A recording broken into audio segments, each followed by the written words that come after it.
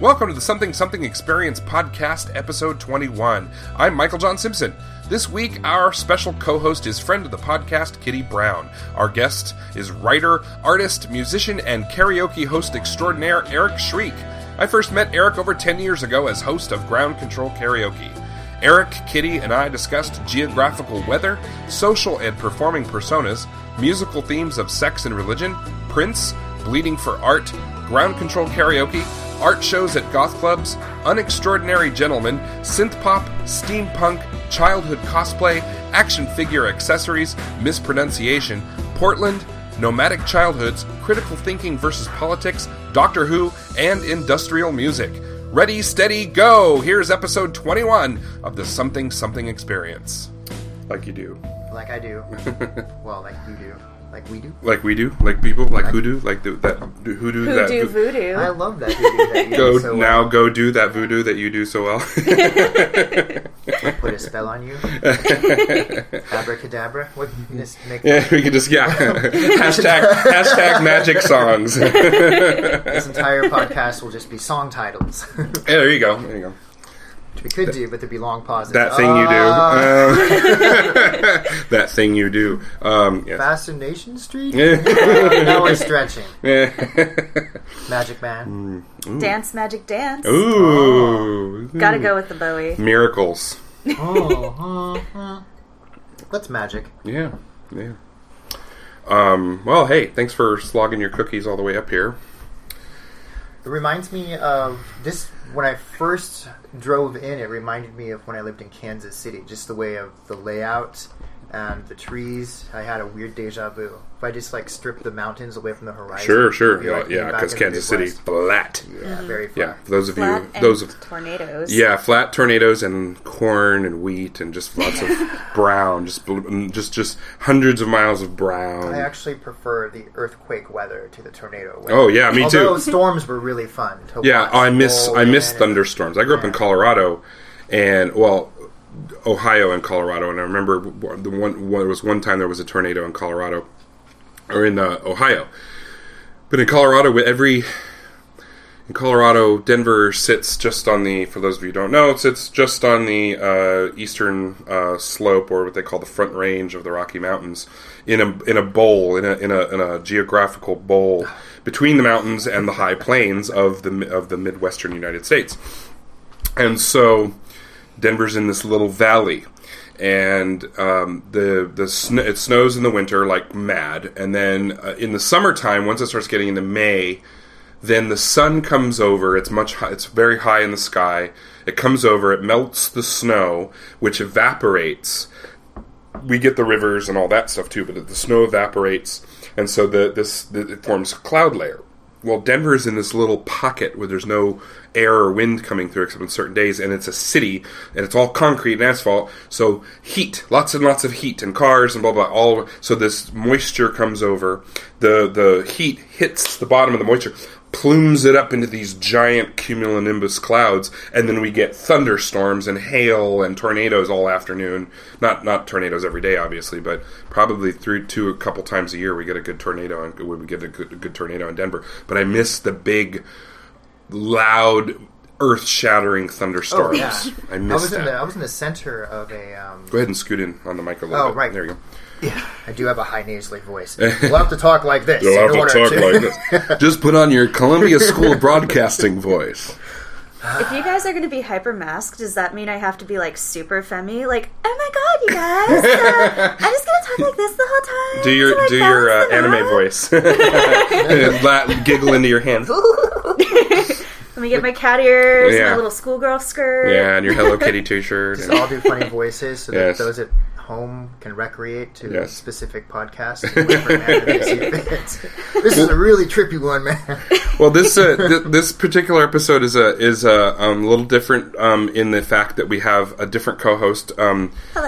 Ash has not me, her. Yeah. Ash has some projects that he's working on that really are monopolizing his time right now. And he came to me and said, "Hey, I'm going to have to do a hiatus on the podcast for a while." And I'm like, "Okay, do what you got to do. The door's wide open. You can come back anytime. Do whatever you want. There's no fighting. There's no animosity or anything like that. He's just busy." And so when Ash put a very nice blog post, which you may have seen, those 5 people who actually listen and maybe look at the blog, he put up a really nice post wishing, just saying, "Hey, I got to duck out for a while." And Kitty Brown immediately texted me and said, "If you're looking for a new co-caster, I volunteer as tribute." I totally volunteer as tribute. Right. And so I said, "Well, I'm not really looking to replace Ash completely because it is he's the co-creator and he can come back anytime. But I'd love to have somebody on to be occasional co-caster and semi-regular guest and that kind of thing." So and you're like the Jay Leno, Joan Rivers from the classic TV show. Yeah. Yes. So Kitty is our Joan Rivers filling in for Whereas Johnny. Ash is just Ed McMahon. Yes. I do want to point out though that if it did come down to like a Hunger Games style competition for who would eventually be like the permanent host, I do archery, I do German longsword, and I do Muay Thai. So bring it. Like, pretty sure I could win the Hunger Games at this point. Yeah. Well, you just mentioned something kind of offhand that illustrates a great point for me, which is I know very little about you. I mean, we've been kind of a man of mystery. peripheral friends, right? In and around ground control. Go back to episode Andrew Holguin and also Howard Hollis. So we've known each other through ground control since about 2005. Right. And so, but other than that, and the thing that I've always known about you, you have these masks that you wear socially. And when you're at ground control, you're very much wearing one mask. And when you're on stage with a band or with a different, you have a mask for that. If you're on stage with a different band, you have a different mask for that kind of. But you and I have had a few like real personal conversations, but not real in depth. So I don't know very much about you personally. So and I thought this would be a great opportunity to talk about as much of that as you're comfortable. I did come in with the idea of like, am I just going to pretend thanks for having this interview in my limo because sort of a setup, or pass the blow, will you? Or was I just going to be like, hey darling, move your ass off the mirror for a minute, will you? I was like, I'll just be myself for a minute, and I'll do the brutal honesty, and if it sidetracks into absurdity, that's just part of who we probably all are anyway. So I feel like it's safe to say that we appreciate radical and brutal honesty here. Right? Oh, sure. As much as what you said, the things I do, and I don't think I'm really great at any of them, but I'm okay at a bunch of them. I sing or have sang recently for a couple of bands. Blood Penny, which was like a punk goth rock band, right, which is kind of, it's still around, but it's I don't even want to say on a hiatus. It's inactive right now. But dormant. It doesn't mean that there'll be other in cryogenesis recordings at some point in the future. Although I can't say for certain there'll ever be a live show again. Right. Unfortunately, because that was a lot of fun. Right. Permanent House Guest is is on a hiatus because Richard, 7 foot tall gentleman who should also be on the program at some point. Oh yeah, definitely want to talk to Richard. He is going to music school and has been for like the last year and a half, and I think he finally graduates. Now you're in 2 different bands with him. No. Just one. Permanent House Guest? I'm sorry, Permanent House Guest. Wow. Oh, wow. Talk about mask. That was the very first band I was in. That was actually a Christian punk party band. Wow. Christian punk party band. Wow, yeah. Wow. No, I meant to say... Everybody, have you heard about Jesus? Unextraordinary Gentlemen is the band that I meant to say. But Permanent House Guest is almost as unwieldy as that. Sure. So, since it's a Christian punk party band, would Jesus be that permanent house guest? And if so, is he a polite guest? That was the subtext. Permanent House Guest always makes me think of 2 things. One, Kato Kalin with that timely 1994 OJ trial humor. And number 2, the old SNL bit from the 70s, the thing that wouldn't leave. Well, there was a little bit of that, too, because I've always kind of been or surrounded myself with people that enjoy a self-deprecating sense of humor. Sure. It was kind of like, that was the subtext for the congregation, the audience, but we were also kind of just poking fun at ourselves because we knew we were just a bunch of goofballs. Right. at various walks of faith or not. Sure. We're pretty much just taking advantage of the places that we could play. Sure. A gig is a gig is a gig, right? We have a lot of those lyrics that could be taken either way, sort of thing. Like Depeche Mode songs. Sure. Could be about love, could be about drugs. Could be about God, could be about sex. I mean, I mean, there's a lot of... Classic... I was going to say rock and roll, especially, but just classic musical things. Right. I mean, that's multi-layered things. There's plenty of acts out there that have multiple layers to them that combine things blissfully, like Prince, like Madonna, like even Nine Inch Nails to a degree. I mean, I think he's pretty much an atheist, but I'm so glad we're talking about Prince again. Yes. We definitely don't talk enough about Prince. You can't ever talk about Prince, and I've said this on the podcast before, and we've talked about it before. I'm so very, very glad that with the 30th anniversary of Purple Rain, that Prince is kind of in the forefront again. He's been showing up on shows. He did the thing at was it the Golden Globes? He presented at the Golden Globes. I mean, he's just... He had the third eye sunglasses. Yes, those were amazing. Yes. He and his massive, fabulous fro are just kind of popping up on TV screens and places here and there. Yeah, that's been a point of contention amongst my workmates, where some of them are pro-fro and some of them are...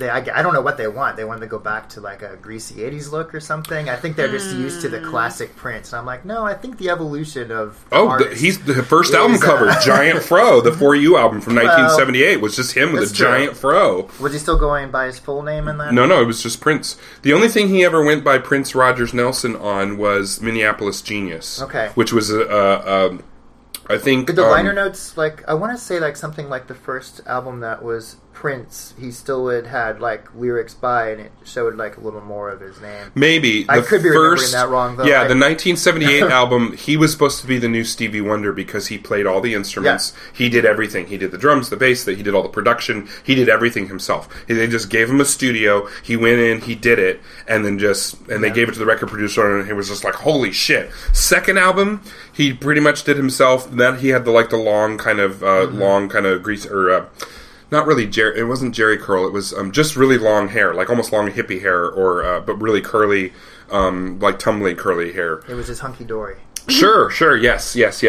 But he did most of that himself and had a couple of singers on that. And the first one was very disco, very light. The second one, although the first single was Soft and Wet, and that kind of really set the tone for everything after that. Prince is a very interesting individual. Boy, that would be a podcast guest. No offense to y'all, but I would love to get me some Prince on the podcast. But you'd have some listeners all of a sudden if you're worried about that now.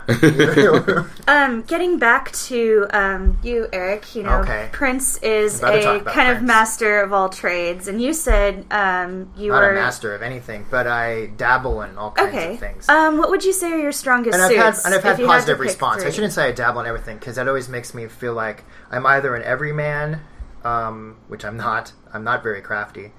I can't build a shelf to save my life, so I can't say I'm an everyman.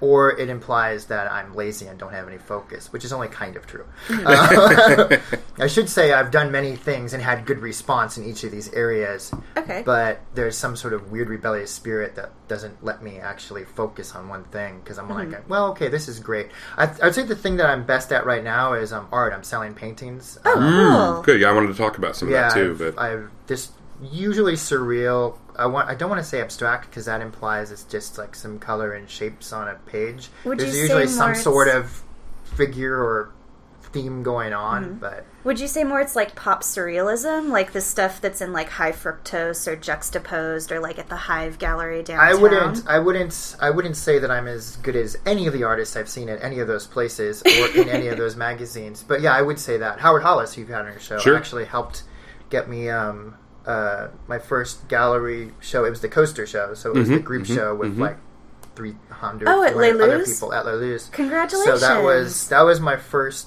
show. I didn't sell any coasters, but that's because I was trying to play the fickle art game of pricing them way too high. Yeah, I never did get when I was selling photos. I never did quite get anything I right don't think to there's sell any it. rhyme or reason No, there's to not. it. It's So really... I when I got them back, I framed them. I added more painting behind it, glued the coaster, 2 other things, and I've sold like 2 out of 4 Nice, coasters now at a lower price. To like, Well, I haven't seen friends. I haven't seen your paintings, but I have seen your doodles on the backs of the work receipts and receipts. stuff. Yeah. Love that stuff. And I'll It's work all- I'll work a bunch of those into bigger paintings later. Right now, I'm actually trying to figure out a way to make those into like coaster art or like different things. I just need right now I don't have a working printer scanner. Gotcha. So I either gonna have to do it old school and like lug down to like the Kinko's office, whatever they're called now, the Staples Center office. I think it's And, FedEx office now is right. what it's called. You could always try screen printing as well. That's kind of popular. Yeah, but not in my apartment. I would have to. Location. I do have a friend who works at Ground Control, Victoria, that is asking me about doing like linoleum cuts and things like that, because I guess she does that as well as the other things that she does. And I'm like, sounds great. I'm probably going to just cut my fingers off, but I do remember doing a little bit of the cutout stuff. I did the Joker with all the ha-ha-has. Yes, behind yes, it, yes. like in high school. And it took forever to cut out all those little ha-ha-ha-ha-ha-has. But then I made a bunch of prints of that.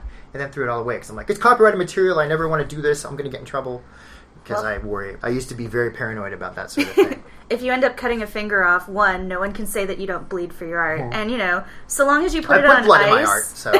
Chicks dig scars. I've put blood in my art before, but it's paintings. Yeah. But if you lob off a finger, so long as you put it on ice and get to a hospital before something like 6 hours, like, they can reattach it. No big deal. Can I ask for them to put it on, like, upside down? Does it work that way? Your fingernail first. Just so you can have So it's just a bone jutting I don't out. know about the fingernail first, because that might grow and then it'd grow into you. And that Yeah, you would have a fingernail suck. growing up your hand. Yeah. You should But I ask just for meant, a like, robot finger. That would be cool. But I just think it's upside down, so like all your fingers are normal. But then there's one that you're like, That's first turned glance, you turned don't even around. notice what's Yeah, where wrong. it bends up instead of down. Yeah, you yeah. just lie. I'm like, I was But I was born thinking like if you put a fingernail first and then the fingernail grows up your arm and then when you flex your fist, then you have this thing sticking up, so you could like Sure, that wouldn't backslash be or That something. would You know? be like the worst Wolverine claws. Like the absolute and worst Wolverine The first time you claws. do it, it just like Ingrown peels nail off. And you're ever. like, ow! Oh, I broke a nail. The nail. I broke a nail and took my finger off again in the process. Ow. That just hurts to think about. Stop Ouch. it. Ow, ow, ow, ow, ow, ow. So I do that. I sing,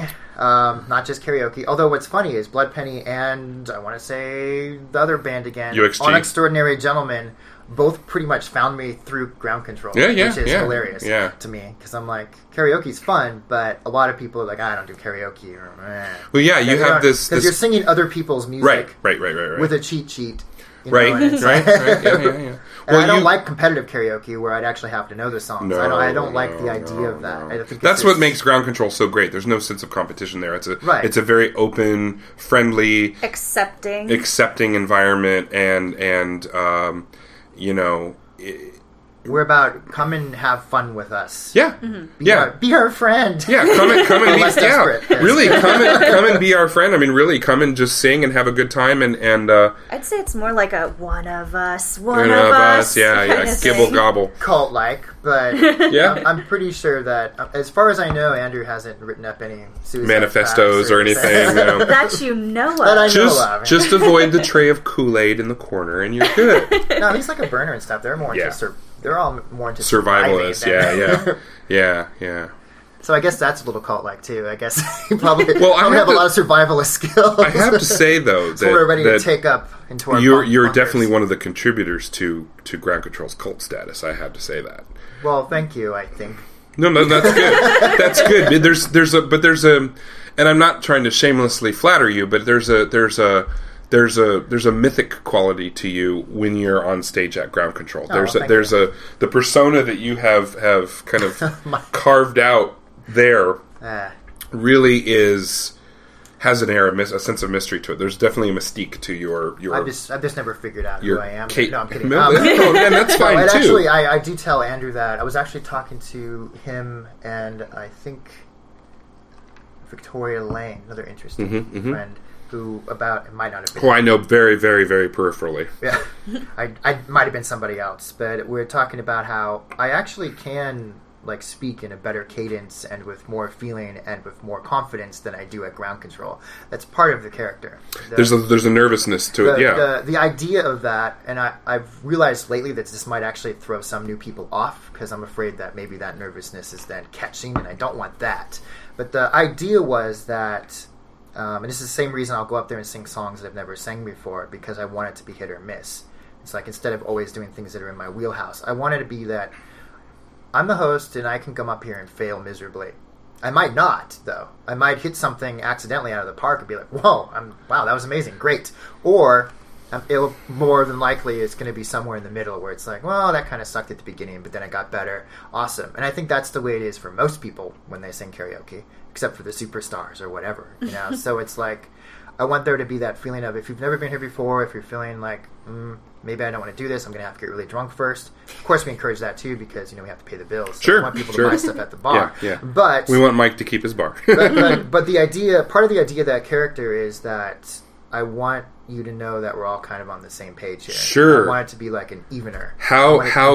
Because every other karaoke place you go to, the host gets up there and just completely fucking crushes some song out of the park, and you're just like, oh god, and then you look around you and it's all these wannabe divas, and it's just and ground control's doing the antithesis of that. Right. And part of your persona is so disarming and so encouraging of people to just get on stage, do what you do, don't worry about the perception of quality or whatever. Just get up and do it and have fun. Just have fun. Exactly. Get up there and have fun. What I find fascinating is, we all wear different masks. We all have different personas, but it's not something that people readily admit to. Whereas you're like, oh, I have this persona for karaoke, and I'm assuming you have, many, many more. Well, that's important to me, though. I don't want it to ever feel like I'm being fake, if that makes sense. I want it to be. I never go so deep in. I don't Daniel Day-Lewis my ass when I do personas. I play around. I'll talk in the car with friends about, oh, here's what I should do. Here's how I should answer that question in the interview. But that's more of a game. When I actually finally get there, it's like I just speak from my heart and hopefully my brain, and it all works out. So it's not. I don't go method with my weird. No, I'm just thinking of Daniel Day-Lewis. I've always considered myself a karaoke. Or then Daniel Day-Lewis's song, "You're a Bastard in a Basket Case," and then you're done, and you're done singing your song. Like, I'm finished. How many personas would you say you have, at any given time?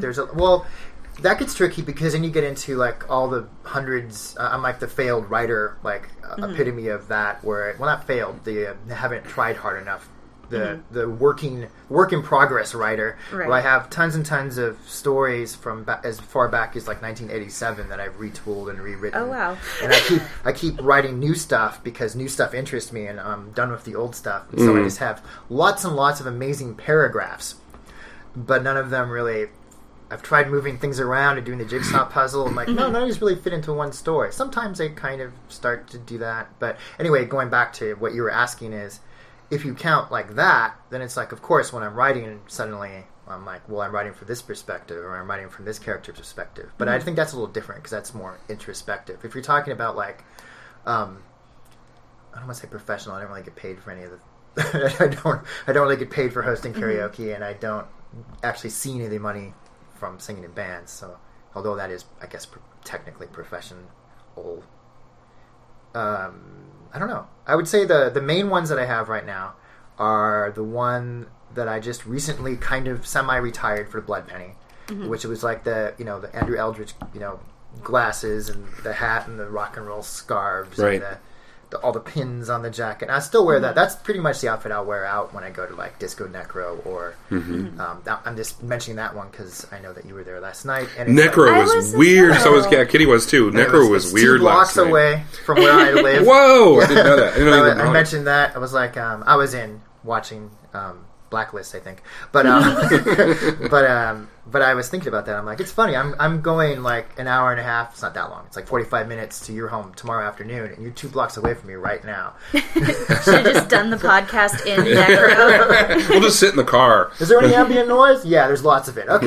Yeah. Just Sisters of Mercy in the background. We could just go out onto the patio where they only got the one speaker for the punk and the old stuff last night. They were playing. And they did open up that little like secret section that they never open up. Yeah, but I have there. seen that open. But then Christian came along and said it should be closed. So then another friend of ours, Alicia, just was like, "Oh, okay, everybody out of the pool, get out!" And then I closed the gate and locked it. So I went back. I was able to go back there too into that other little side building. Yeah.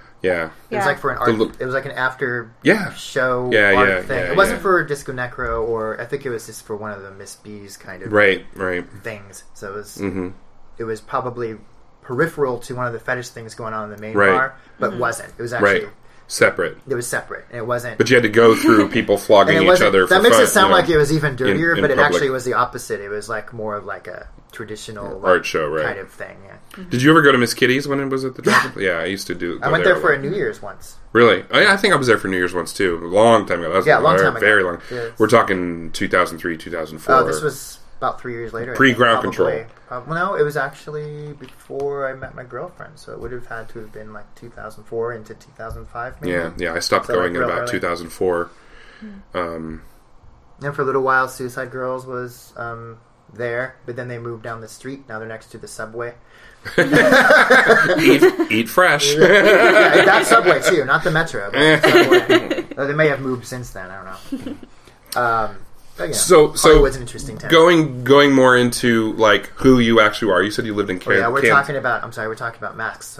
Masks. Well, then go ahead. I'm sorry. Sorry about that. That's fine. I sidetrack easily. Hey, this is the sidetrack. There's 2 hosts here tonight. If there's a wing in the Hall of Fame of sidetracking, this podcast will have its own. Damn, I messed that joke up. If there's a museum or if there's a Hall of Fame, anyway, I'll have my own wing. Anyway, so there's and they're all a part of my name too. Like for Ground Control, there's that Frederick Malcolm von Schreeck. I didn't make up most of that. I think Andrew did. So, but he's like the Right Reverend. This goes on some tangent. I get embarrassed every time because it's like whatever. I'm just. So there's that guy. There's Malcolm Schreeck, who's the singer for, which is my middle name, Malcolm. My last name is Schreeck. I think we've established that at the beginning of the show. with a name like Eric Malcolm Schreeck, how could you not be in a goth band? Right, I mean, it was like predestiny. Yeah. So there's that. There's the Unextraordinary Gentlemen, which is I'll say SteamPunk because we've played a lot of SteamPunk conventions, but really we're just more of a synth goth band that dresses in Victorian costumes and with a violin added. With a bass player, violin. The rest is done on computers, but we try to make it sound like orchestras and things like that. So it's not too. We basically wanted to. It's our love of like that style of literature, which we didn't know was a thing the Jules Verne kind of thing, mixed with Richard and I just being big lovers of that like that synth noise of like the early 80s. Sure. Like Love Is a Stranger and early Depeche Mode and all that stuff. Real was always my synth-pop very stuff, right? favorite stuff. That bittersweet songs that have a very disconnected but soulful, almost like Yazoo has Perfect. It's like very disconnected, it's sad. Cold. It's just sound. Sad. But then like the voice is full of hit humanity. You right in the feels. You're right. Yeah, Like, it's the music right is in the light feels. and bubbly and synth poppy, but the lyrics are very, very sad, and That that's was what I one like of our about intentions that. about Unextraordinary Gentlemen too, which we don't always do, but we try to do. It's a little secret. Is we do try to make the peppier songs actually be about something that's not so peppy, right? And the songs that sound really, Yeah. I mean, I think of the 2 Yazoo albums, just all the way through. Everything is just bittersweet. It's is my so favorite bittersweet. emotion. Yeah. The Decemberists do that a lot too, where they have these like poppy, like upbeat melodies and things like that. But then it's just like my girlfriend just died, and my parents are dead, and my sister's dead, and everyone's dead. But it's like if you're just listening to the song and dancing to it, you're like, wow, this is so much fun. Oh my gosh, it's so upbeat. I think it's one of the things that signifies Unextraordinary Gentlemen as kind of I don't want to say a steampunk band, but to have a steampunk audience is because that's also kind of a cabaret vaudeville kind of a style. Sure. Hey, I'm going to hang a man, I'm going to stab the other guy. You know, like, it's that really kind of happy, gleeful murder song. Yeah. Like, definitely.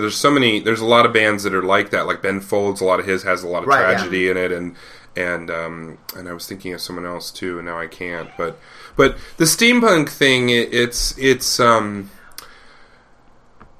I don't think this. I like the fact that for a while the steampunk thing was really, really big, and then it kind of eased off, and now it's more in like little bit here and a little bit there. It's found a good balance. I think the steampunk aesthetic, I want to call it. It's not really a movement. It's not really a genre. It's more of an aesthetic. It's a style of dress. It's it's Victorian and technology kind of blended. But then you also have a lot of like steampunk LARPers and you know, like steampunk role playing and things like that. So it depends on how deeply you want to get into it. But unlike other music genres, things like the swing revival and the ska, the fourth wave stuff from the late 90s, early 2000s, it hasn't completely, utterly deluged us and beaten us over the head. It really kind of settled into, okay, it found a balance, and that's what I like about it. There's another band, and we're going to have them on next week, yes, our next episode is... You're having Yes on? No. but interesting you say Yes, because they're a prog rock band. They're called Rocket Scientists. We had a mini episode with them, and we're having them on for a full episode next week. And they do sound very much like a prog rock band from the 70s and 80s and into early 90s, of that progressive rock sound, the Yes, the Asia, all of that, Alan Parsons and all that, but they dress steampunk. And it's really cool. But these are much older guys. These are guys who've been in music for a very long time. Right. I mean, the bass player played with Elvis in Vegas. Whoa. So that'll be cool. But so it's nice to see that there's a cat on my lap there. When it's like this, what I was going back to, like when you see those other things, you see certain things and you go, oh, Jesus Christ, here's yet YETANOTHER, another person doing blah. I've never felt that way about steampunk. For a while there, it was a little bit like that. Probably about 5-6 years ago, it was getting to be about like that, but then it kind of eased off. And now when you see it, it's still quaint and fun and interesting. Whatever I don't know if there's any such thing as steampunk movies or music. I guess there kind of is. But what I mentioned as another... Sky Captain, The World of Tomorrow. Yeah. There's also that terrible Wild West movie. The remake of the Wild Wild West. The TV show Wild Wild West, definitely. Great. That was great. I actually like the movie, too. I know. There's things I like about the movie. Yeah. The giant spider at the end I did not like. But other than that... I was fine with the giant spider. I thought it was great looking. But whatever. Yeah. I realize I'm in the minority. No, it's okay. It's okay. Everybody... those are pretty much the three personas that those are the main ones. There's other ones. There's probably several more, but those are the most defined ones. It's not really that much. Would you say those are the ones that... And the one I use at work, I guess. Work mode. Yeah. Would you say that those personas are the ones that we, the public, see the most from you? Or are there other I would say the one that's probably most like me is going to be Malcolm Schreeck from Unextraordinary Gentlemen. Okay. He's going to be the one that's probably the wittiest without being mean. Like Frederick Malcolm von Schreeck at Ground Control, even though he wants everybody to be nice and happy, will often come up and say something sarcastic. He's a bit snarky, sarcastic, But I mean, Malcolm Schreeck from Unextraordinary Gentlemen will say some of the darkest things, but there's always kind of like, his hat's always cocked and his eyebrows always up. Kind of there's this gleam and twinkle in the eye kind of thing. He's definitely more of like... more puckish, more sprightly. He's definitely more of like a trickster character. I'd be interested to see an action figure pack for each of those personas, and just like what would you put in said action figure pack? Like what would be the default outfit, and what couple of items would each persona What an come utterly, with? thoroughly nerdy question. That's awesome. I could do that too because it's like actors, when they do different roles, sometimes all it takes, depending on the level of their skill, is all I have to do is part my hair a different way, and now I'm a different character. All I have to do is walk around with my head up in the air like this. You just made me flashback to when I was a kid. When I was a kid, I was into Steve Austin, Yeah. This is 1975, mind you. Yeah. Back in the 1900s. Yeah. I was into Steve Austin. More of a I Buck was into Rogers rock. guy. Jill Gerard's Buck Rogers. Yeah. No, this is before that. Oh, yeah. That was 80s. That's true. This is 75, 76. I was always watching the $6 Million Man. I was always watching the 1960s Batman series, Adam West and Burt Ward, and I wanted to be Robin. So I would part my hair one way to be Steve Austin, and I part my hair the other way to be Robin. And just by going upstairs and combing my hair one way or the other to part it, then I was that character. And then I'd take my towel with my safety pin, and I was Robin, or then I would put on my little red jammies, and I was Steve Austin. And so, well, you know what was great is when I first was introduced, like many Americans, to Doctor Who, is the Tom Baker years. And my mom actually had like it wasn't exactly the same, but it was this multicolored like pumpkin and orange and yellow and brown scarf that was like, probably only 5 or 6 feet long. Right. But Instead I of was 13, much right? smaller. So yeah, it worked. It was like, this is amazing. I have the giant scarf. And she had a big floppy hat, too. Cool. It was more like his later red Yeah. hat, The red hat, yeah. Yeah. So tell us what would be in your action figures for each persona. All right. Now, I'm trying not to say and like too much, because that's horrible broadcasting skills. But I'm doing it anyway, so... Just we'll edit those out in post. I know how the show works. Nothing is going to be edited anywhere. We should come up. We should come up with a fake engineer, like a ghost engineer. Like, did you get that, Jimmy, or whatever? And cue sound effect.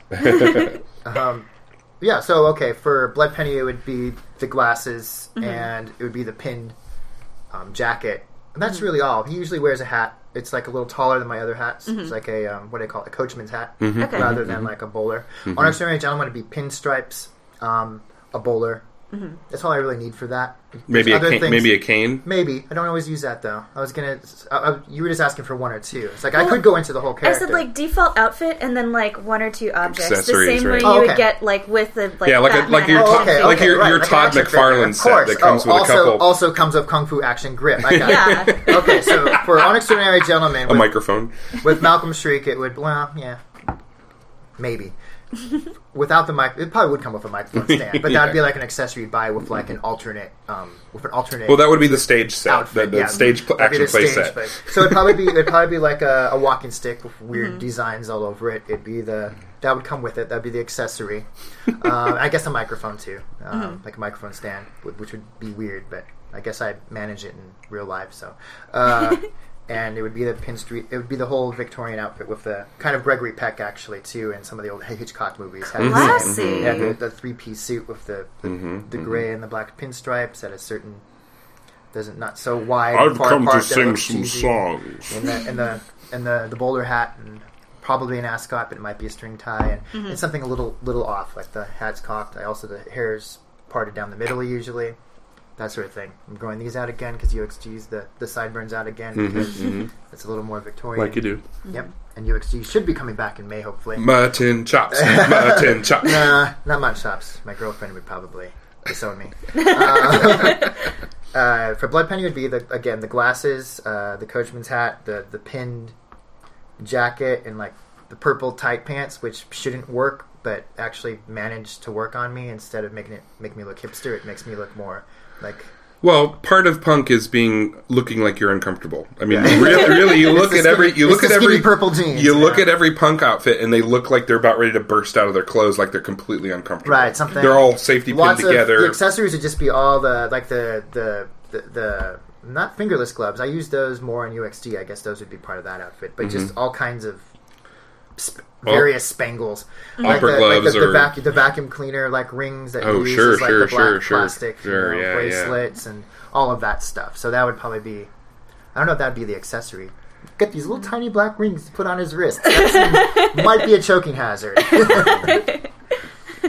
I guess the accessory for that one would be like flying skull with wings vehicle or something. It'd be something that doesn't exist in real life, but it would be like some vehicle that's incorporated from the logo that we use, which is off of like a cemetery tomb with like the skull and the I guess vaguely Nazi-esque, but as I found out later, they just liked using skulls and lightning bolts. I remember there was a big images, damn it. There was a big controversy with the first Tomb Raider movie, Lara Croft Tomb Raider movie, because she had a belt buckle that was taken from a Nazi SS logo. They had this skull logo that they used on some of their insignia and stuff, and she had that belt buckle with all the swastikas and SS lightning bolts removed, but it was that, and people were like, it's like, it's just a skull and crossbones. Yeah. It's just a skull. And for the record, this wasn't taken from anything like that. It really was. I found out the story of that, and it's more gothic than anything else. It was like a cropped tomb somewhere that they found and took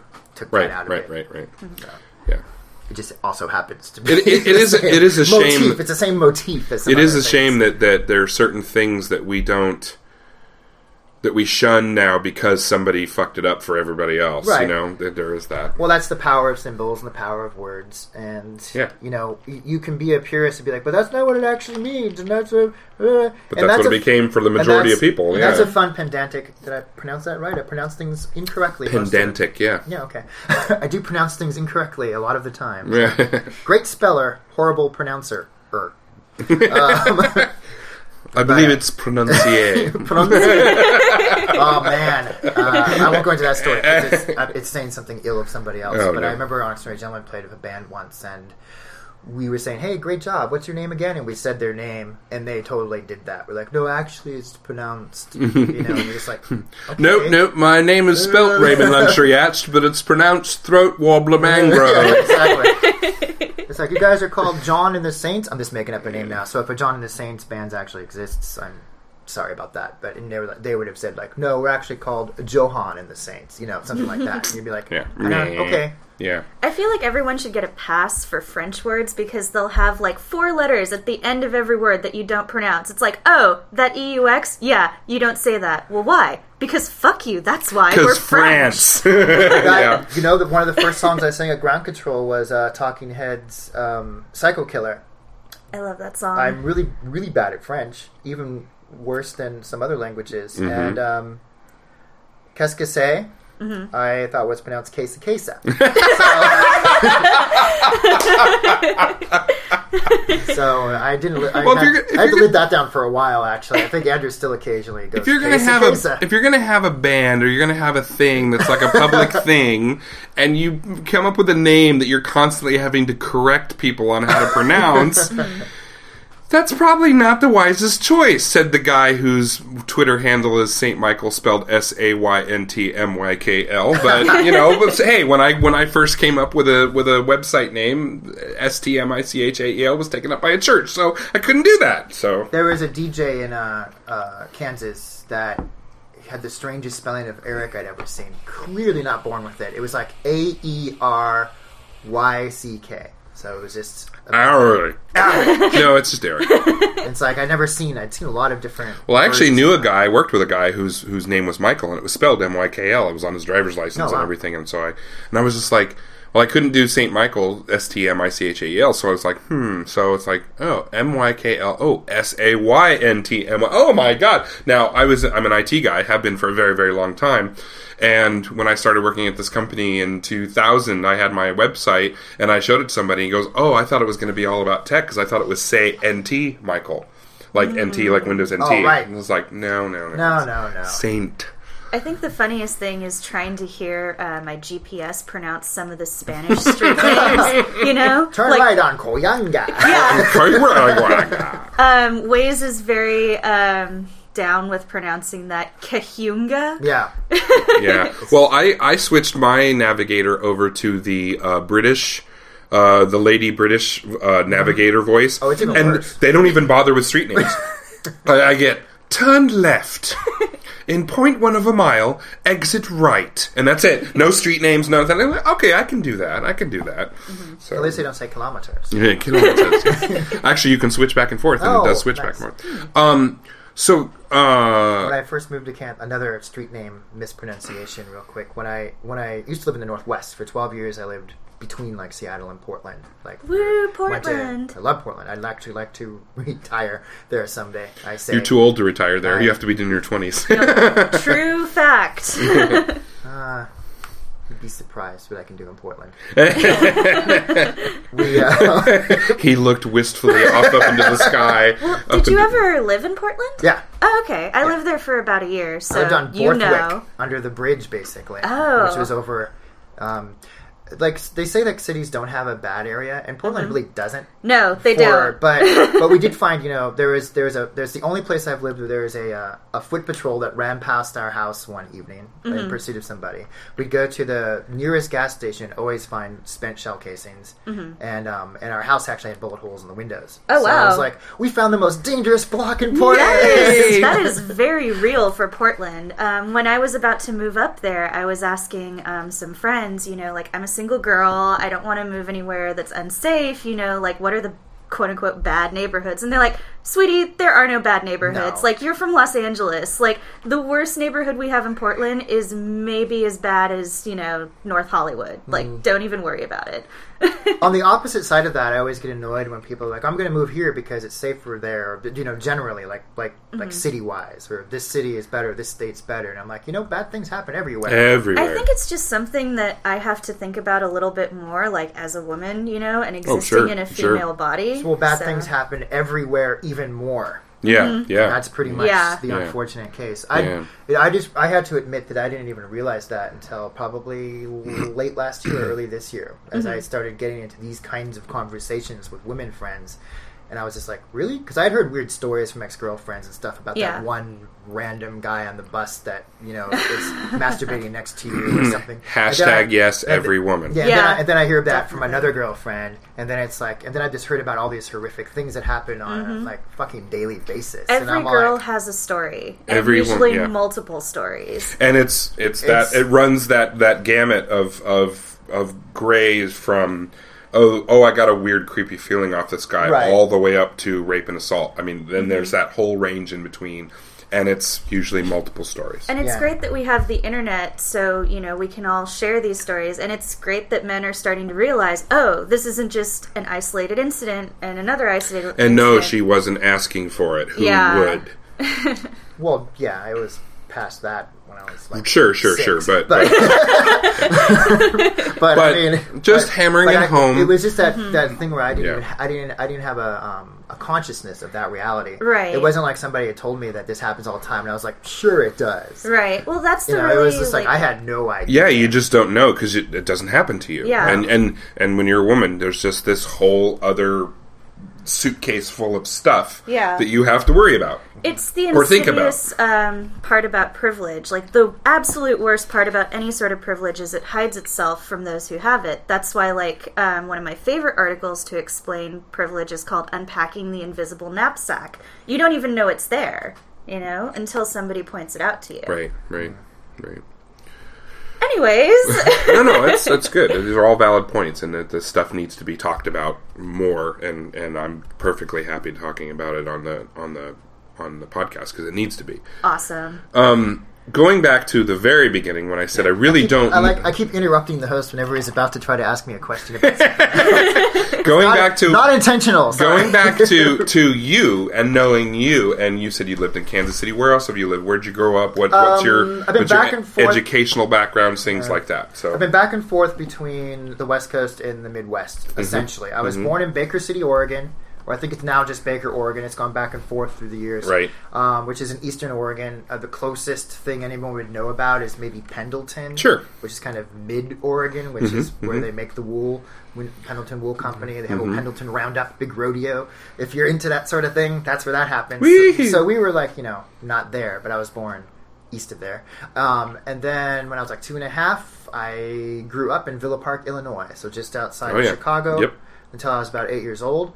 And then, back to the West Coast in Mount Hood, actually. About not a mile and a half, it wasn't that far.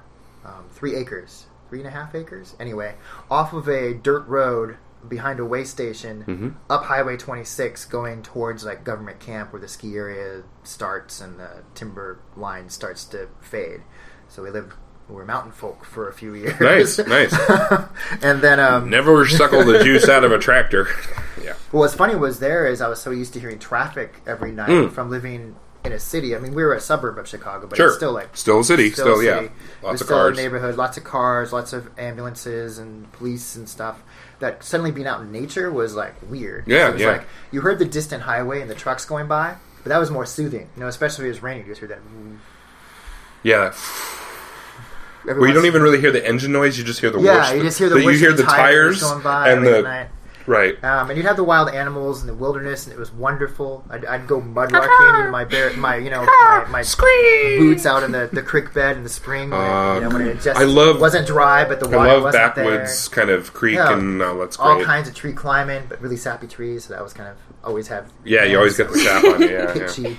But then so what was that? So that was 9, and then moved to so from there for the next 12 years, it was somewhere between going to a couple different high schools, a couple different grades. So you bounced around a lot. Did you ever have time to like plant roots at all, or make really good friends? No, you were just kind of always the new guy everywhere. I always had Rambling. one or two real good friends, but they always were like kind of. It sounds horrible, but kind of easily not forgotten, but easily like dispensed with, I guess. Like, You did they passed through. They passed through. But I still am friends with military people from high family? school. No, well, my dad was an army guy, but I was not an army brat. Like he was done with that by the time. Sales? No, he was airlines. Oh, He was an airline guy. airline. He's retired now for a few Airline years, people but move he was, around. he Can worked, move around a He worked lot. on ground crew for like 30, 40 years. Gotcha. So that was the And you have to go. transfer- And you have to go where the work is, because Yeah. if there's a strike in a city, or if there's He got anything. transferred from Chicago to either Detroit, Right. or So was he working? Portland. Was he And decided working? Portland was a better place to raise. Was he a family. working ORD, or was he He was a ground crew guy. Where? So At Northwest Airlines no- at O'Hare, yeah, ORD. and like twice a year, you had to go to Milwaukee, where everything's. Sorry for my Talk to the FAA. airport TLA or God damn it. Yeah, TLA. Sorry for my airline TLA knowledge. My dad's an airplane guy, so Yeah, so because of that, we moved around. okay. Every once in a while. So then, did you do college at all, or did you just kind of? I went to community college for Like we did, a yeah. semester because I had an art scholarship. Sure. Ooh, nice. So I spent my money on that, and that was it. There was, in retrospect, I should have gone to like Evergreen College, one of those liberal arts colleges. But I've always been. This is going to be weird because I don't want to get into politics, and I know that you're probably more liberal than I am, although I'm more liberal than I used to be. Where I've always been fairly middle of the road politically, and now it's like I kind of lean over into lean to the left. I keep drifting to the left. But I also, that's kind of weird because whatever, that's just getting into like, if there really is a right and a left, it's like, there really isn't anymore. That's just a meteor that we used. The to left use went to the middle, and the right went to figure Fantasyland. things out. But yeah, It's interesting to hear you say that you're more center left, rather than like the persona that you present, which seems like super far all the way to the left, like crazy bohemian. And Well, all the of thing that. is, I'm independently thinking person, and so my opinions or my views on every single thing don't fall into one my box. own. Right, Yeah, right. it's like, They don't well, fall into I'm one for this, but I'm against this. I'm for and against this, depending on the situation. So it's never like, oh, I have to be against this because that's the party line. Part of me just wants to say, like, gasp, critical thinking? Yeah. Impossible! Yeah. So it's like, but I will also be the first to admit that I don't research things as much as I really should. Well, I used to register as a moderate or an independent. I'll find like one thing and latch onto it if it happens to like, oh, that's important to me.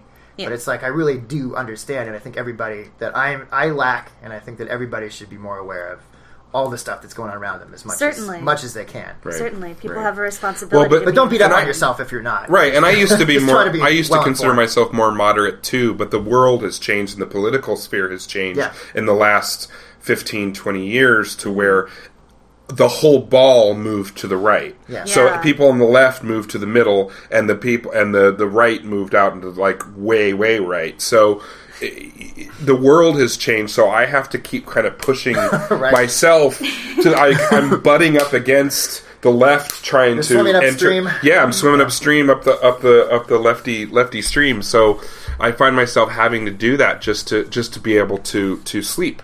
Just to be, because it just seems like the more time goes on.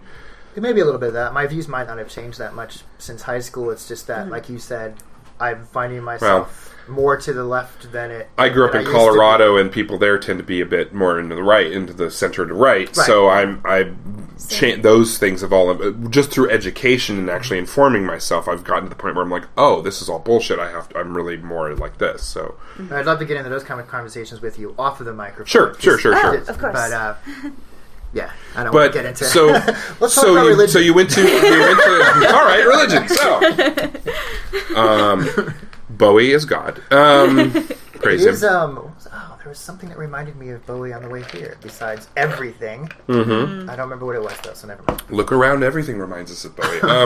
So let's talk. Let's do a deep dive. We're getting we're pushing toward our out time in a little bit, but let's let's go down. We've hardly touched anything. Let's go down the pop culture rabbit hole. Let's talk Doctor Who. Let's talk music. Let's talk. Well, all right. So, what did you think of? Have you watched all of Series 8? No, because I like to watch them with my girlfriend, and we don't have cable, so I have to wait for the discs and stuff like that. I have actually watched some of them. I can help you with that. This is a confession. Jen. I did watch a couple of the episodes at the beginning of the season when I first was able to find them online somewhere. But then I was like, okay, I'm going to stop because I want to be cool. I can help you. I can help you view those before, actually the DVDs or the Blu-rays are out now, but I haven't gotten them yet. But I have them coming this week. I already watched the first 2 discs, and if you were to lend me a copy that you have somewhere, I would probably already be getting them in the mail. Sure, there you go. At the same time. Right. Well, so you'll be. But I appreciate the offer. But now, so from what you have seen of Capaldi, what did you think? I like him. I think Jennifer says that he's a combination of the first Doctor and the Sylvester McCoy, the 7th Doctor, which I found an interesting observation. Rather shrewd observation. I agree. I think he has the crotchiness, the crotchety old manness of the first Doctor. Right. He has kind of eschewed the second Doctor because Matt Smith was trying to do old man trapped in a young man's body, bouncing all over the place. And if you watch, he informed his performance by watching the second Doctor. Mm-hmm. So I think Capaldi, but Capaldi grew up watching the entire series from the beginning. He's doing 1, 4, and with a little bit of the dramatic of 3. Mm-hmm. Certainly costume wise, it's a little more magician-y, showman-y kind of thing. He's not very gadgety though, like 3. He's very, very just him in his mind. And the sonic screwdriver is a bit more than 5. He's very resourceful, but he's really doing 1 and 4. The eccentricity of 4 with the grouchiness of 1 and 6. Kind of thrown in, and he's really doing a very big departure from 11. Well, as someone who's only seen the more recent Doctors, starting with Christopher Eccleston all the way to Capaldi, I like that they're casting fans of the original show, David Tennant and Peter Capaldi. Yeah. And you can see that come through a little bit in Capaldi's performance. He's definitely going for the cranky space grandpa, and it's a return to those original Doctors. A lot of the specials have had a lot of focus on on Verity, and I thought that was nice. The original producers and the woman, I can't remember her name. Verity Lambert. No, that was the producer, but the music maker, the pioneer of electronica. I can't remember her name. Mary Lambeth? No, that's something. I can't believe we're all spacing on this. We should turn in our nerd cards right now. Because Dudley Simpson did the incidental music later, but she didn't do the original. It was BBC Radiophonic Workshop, and I can't remember her name. It was kind of nice. It was kind of nice to because I know Verity was only in there for a little while before she kind of got pushed out. Right. But it was kind of nice to see here's what was really going on instead of the names you may have seen if you were watching it, back in the day. Of course, that's classic series. You're talking about the Millennial Epoch, right? Which is the last. Speaking of, Netflix is going to be removing all of Doctor Who really soon. Yeah, we found out it was only streaming. But who still gets discs delivered? Well, I do, because there's a lot of things that aren't streaming. Oh wow! So that's how I'm getting the Doctor Who stuff because they still don't have. They didn't have Series 7 up for until just recently. Delia Derbyshire. That's There we go. Derbyshire. And written by Ron Grainer. Ron Grainer wrote the song. Right. Delia is the one who actually made Ron it Grainer happen. Orker, yeah. Ron Grainer and the BBC, and then realized by Delia Derbyshire. He wrote it. Right. She's the one who actually engineered it. She made it happen. She actually performed it and realized it and made it happen. So, yeah. Oh, but what I was going to talk about with the Doctor is it's like people talk about who's your Doctor, who's your favorite, and I always talk about going back and rewatching as much as was possible at the time. All of the when I first got Netflix, all of the discs and all the stuff I get my hands on, all the specials and stuff. I realized that I didn't really have a favorite. I was a fan of the character, and I thought that was a great testament to like the show. It was like first of all you have decades to instill that in mythology into somebody's brain instead of a couple of seasons and we're canceling you. So of course some of that's just going to be incidental. It's going to be by osmosis, just because there's so much of it. But it was just like, well, no, I understand why. I can even look back and understand why Colin's character was kind of a dick. Colin's character I had a lot of problems with when he came out because I was big, huge on Peter Davison, and at the time Peter Davison had the shortest run of anyone, even shorter than the second Doctor. And Peter Davison was great because the sonic screwdriver broke third episode, and then he would get out of situations with a cricket ball or with a piece of string, or he was very like MacGyver Doctor. And he was also the most compassionate of the Doctors. He was the one who really struggled for the little man and really wanted to end oppression. He almost shot Davros in the face. He had a gun. He had a Dalek weapon pointed at Davros's face and was going to execute him and then couldn't do it. But he was the most compassionate Doctor. And Peter Davison was on All Creatures Great and Small as Tristan Farnon, the kind of as much as a British guy in the 1940s can be a hot shit veterinarian, like a hot shot veterinarian, he was kind of the ladies' man, kind of partier, drink too much, the difficult brother of the main character. But for years and years and years, it was Tom Baker, because I started watching in 1977, probably about 3 years after they started showing in Dallas was the first place in America. Then they moved around. Denver got Doctor Who in 1977. I started watching immediately. And then I was watching through, and it was just repeat after 7 years of Tom Baker on repeat over and over and over and over all year long. And you'd see the same ones over and over and over again. So in the final season, we finally got to the place where we were seeing episodes, brand new episodes from BBC, a month after they aired in Britain.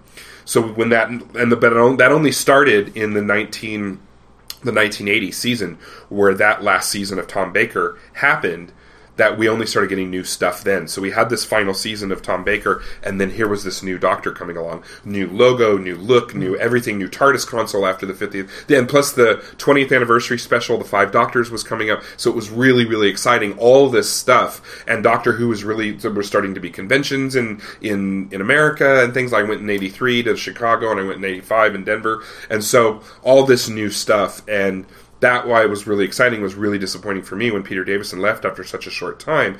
And then along comes Colin Baker, and I instantly hated him because he was so the opposite. He almost seemed like a lack of compassion with him. But if you really look at him and go back and deep dive, and now I'm an adult too, he had the same level of compassion that the 5th Doctor had. His whole thing about being grumpy was, and that's what Capaldi does too, he wanted to tough love people into helping themselves. Well, in the first couple episodes, he was still doing the regeneration thing too.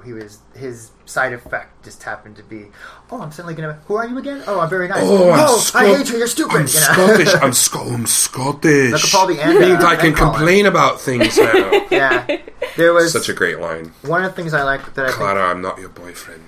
That was awesome.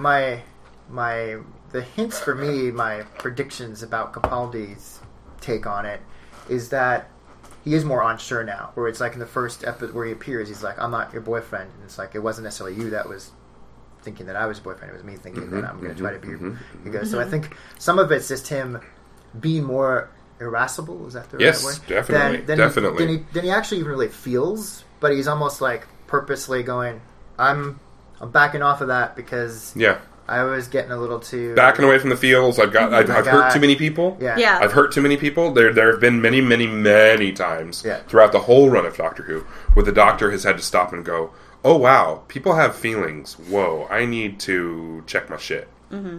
Yeah, I think it's a lot of that. Yeah, Rose Tyler, exactly. And that's why the Doctor and Martha, but even more so, the Doctor and Donna. And I think that Series 9, that's where they're going to go. Because if you haven't seen the Christmas special yet, I won't spoil it.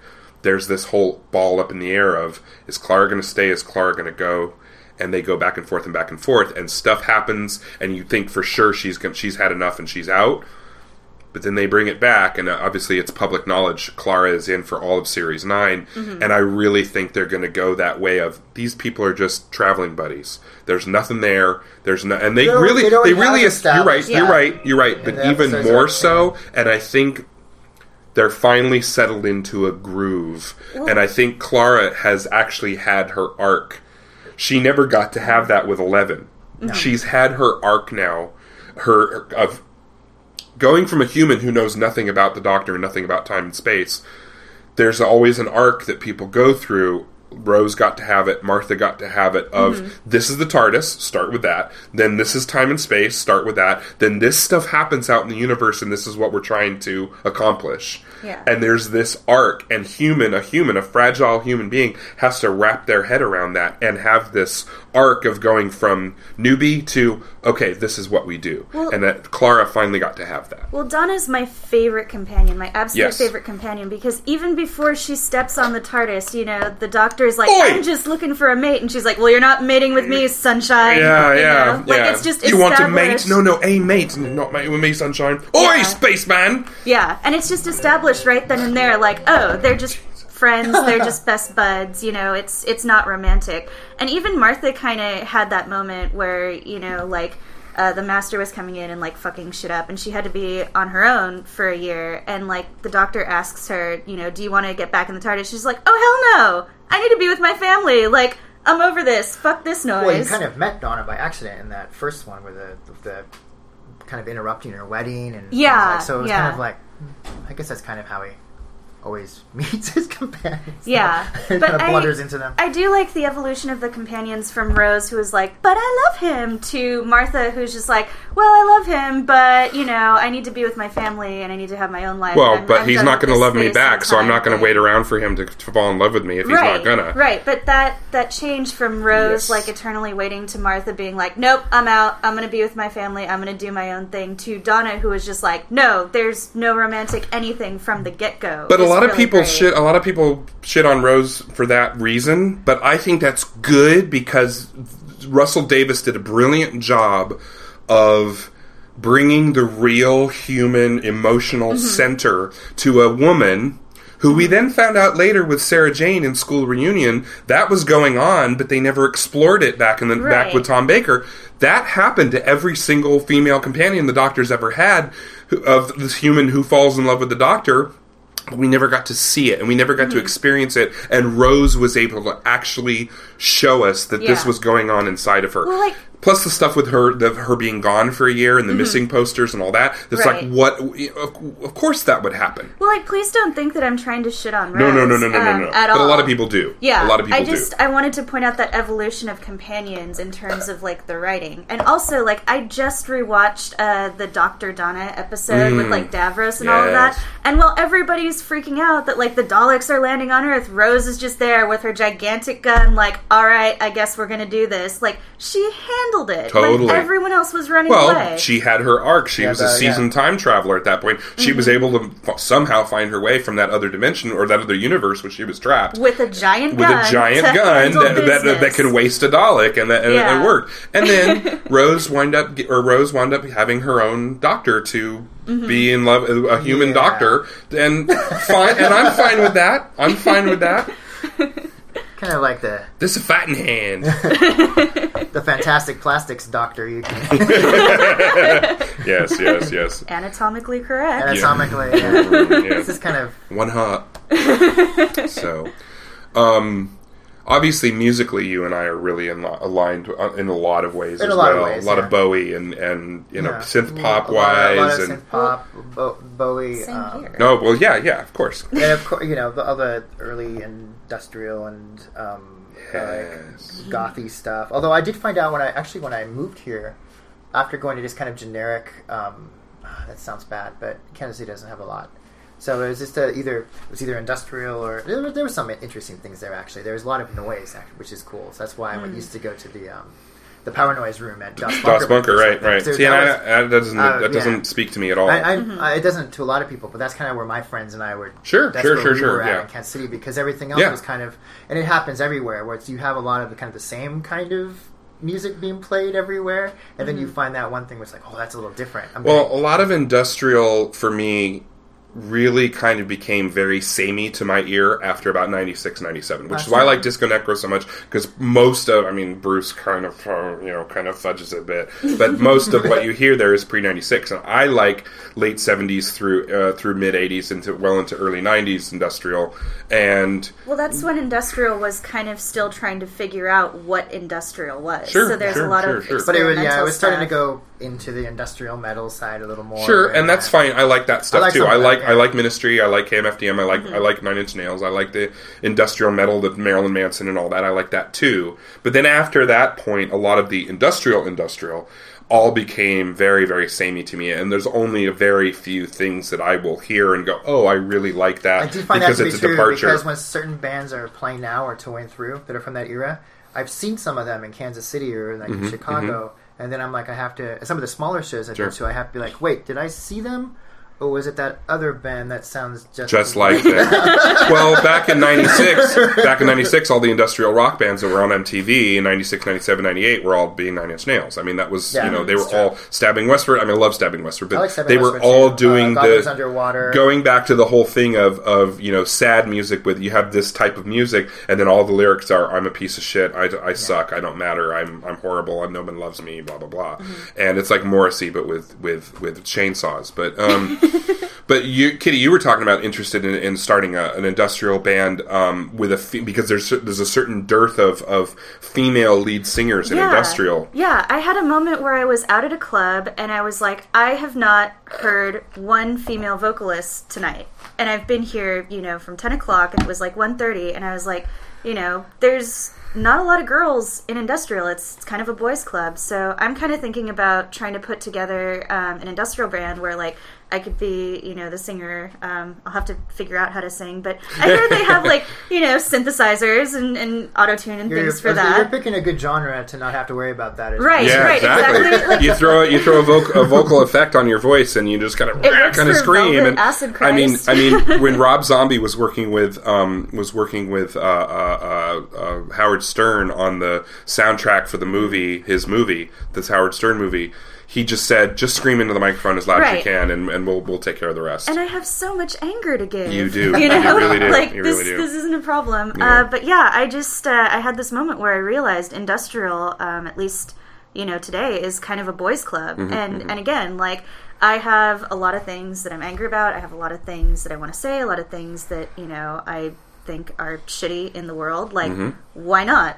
I just need to find people who can play instruments. Industrial's always had a political base to it. I mean, Skinny Puppy's entire catalog, a lot of Frontline Assembly, a lot of it's very even though it's aggressive and angry and destructive sounding, it's very anti-war. It's very... Right. Yeah. I just saw Skinny Puppy in Pomona, and, the whole show, they had kind of this anti-nuclear, Fukushima bend to it, where it was obviously their performances are very theatrical. Yes. So it was a lot of scientists in hazmat suits and glowing green things. Those and are often more literal than the masks we're yes, talking about. literal masks. Yeah. That one bleeds lime jello. Yeah, but it definitely had that anti-Fukushima, anti-nuclear bend to it, and that's something that I really enjoy, where it's not just music for the sake of making music; it's music with a message. Yeah. So. Oh, absolutely.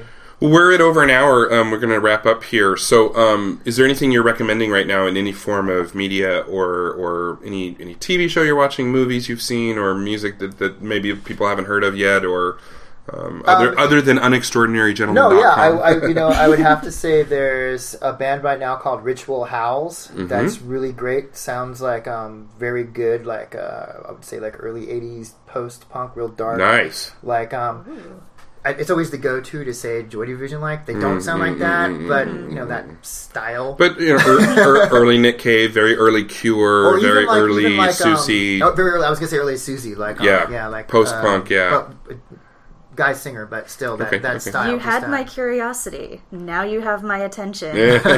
So Ritual House is one. Ritual House, and there's another band. They just changed their name, and it's called Total Age, which I think actually is a Joy Division song. Okay, but that Total Age was a Knights Reb album. Knights Reb album. Okay, they're a band called Total Age, and they're really good too. They're a bunch of real young guys and girls, but not real young. They're not like kindergartners. They're like in their 18, 19, I think one's like 20, mid-20s, but a young band. Sure. Up-and-coming band, I guess, would have been the easier way to say that.